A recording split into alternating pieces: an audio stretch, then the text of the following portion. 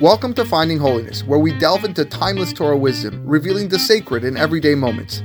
Join us on a journey to elevate your spirituality and discover holiness in every aspect of life. I'm your host, Rabbi David Kadosh, and together, let's embark on a path of spiritual exploration. I hope you enjoy this next episode. In this week's parasha, Hashem tells Moshe to go up to the mountain and glance at the land of Israel. This episode is actually elaborated in Sefer Devarim, when Moshe prays extensively to enter the land by foot, but Hashem does not heed his prayer. Instead, he tells him that he can go up to the mountain and look at the land. As a small consolation, rather than physically entering Israel, Hashem felt that gazing at the land would be sufficient, given the decree that Moshe could not enter after the story of Mei Merivah. This always bothered me, because it just doesn't seem to make much sense that Hashem could act so cruelly to Moshe. Forgive my speech. If a child has such a desire to go to an amusement park, for example, but he committed an act that his parents felt warranted a punishment not to go, then simply say no. Why should the father then drive the child to the amusement park and have him see the rides and thrills that he can't experience? What message does this serve and impart?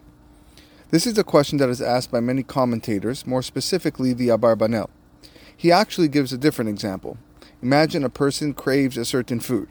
He will do anything to have that food, but his master says, "I'll get someone to make you the food, but you can only look at it." The level of meanness is beyond comprehension. So how can we make sense of what is happening here? Plus, Moshe wanted to enter Israel so he can fulfill the mitzvot that are connected with the land. How would gazing at the land of Israel help that? I read two answers that could help us make sense of this story. In fact, what transpires is actually a chesed on the part of Hashem and not, God forbid, an act of cruelty or punishment. Rav Nebenzahl Shlita explains that Eretz Yisrael contains a level of holiness so great that even if one looks at it, he is enveloped with Kedusha.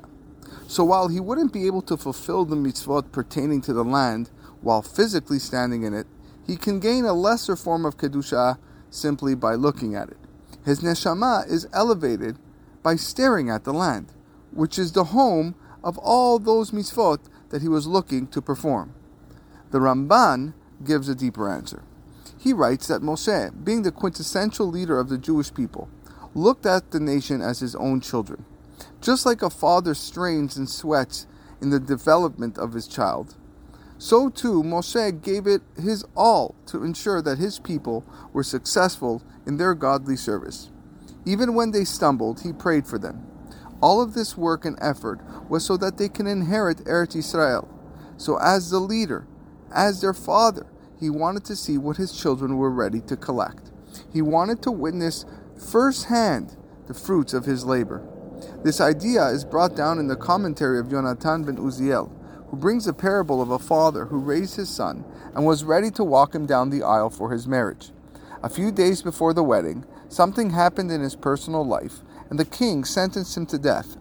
When asked for a final wish, the father requested that he see his son's wedding from afar, even though he can't be there in person. And so Moshe, prior to his death, was ready to do whatever was physically possible to gain a connection to Israel.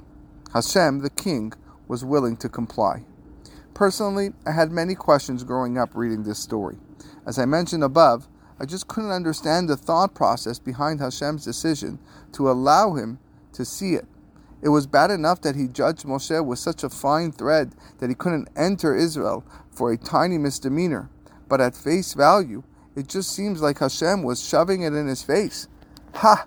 Not only will you not enter, not only can't you ride the roller coaster, but I'll take you right outside the front entrance so you know exactly what you'll be missing. But Hashem is kulo letovah, and many times we don't see the product of the master plan until the end.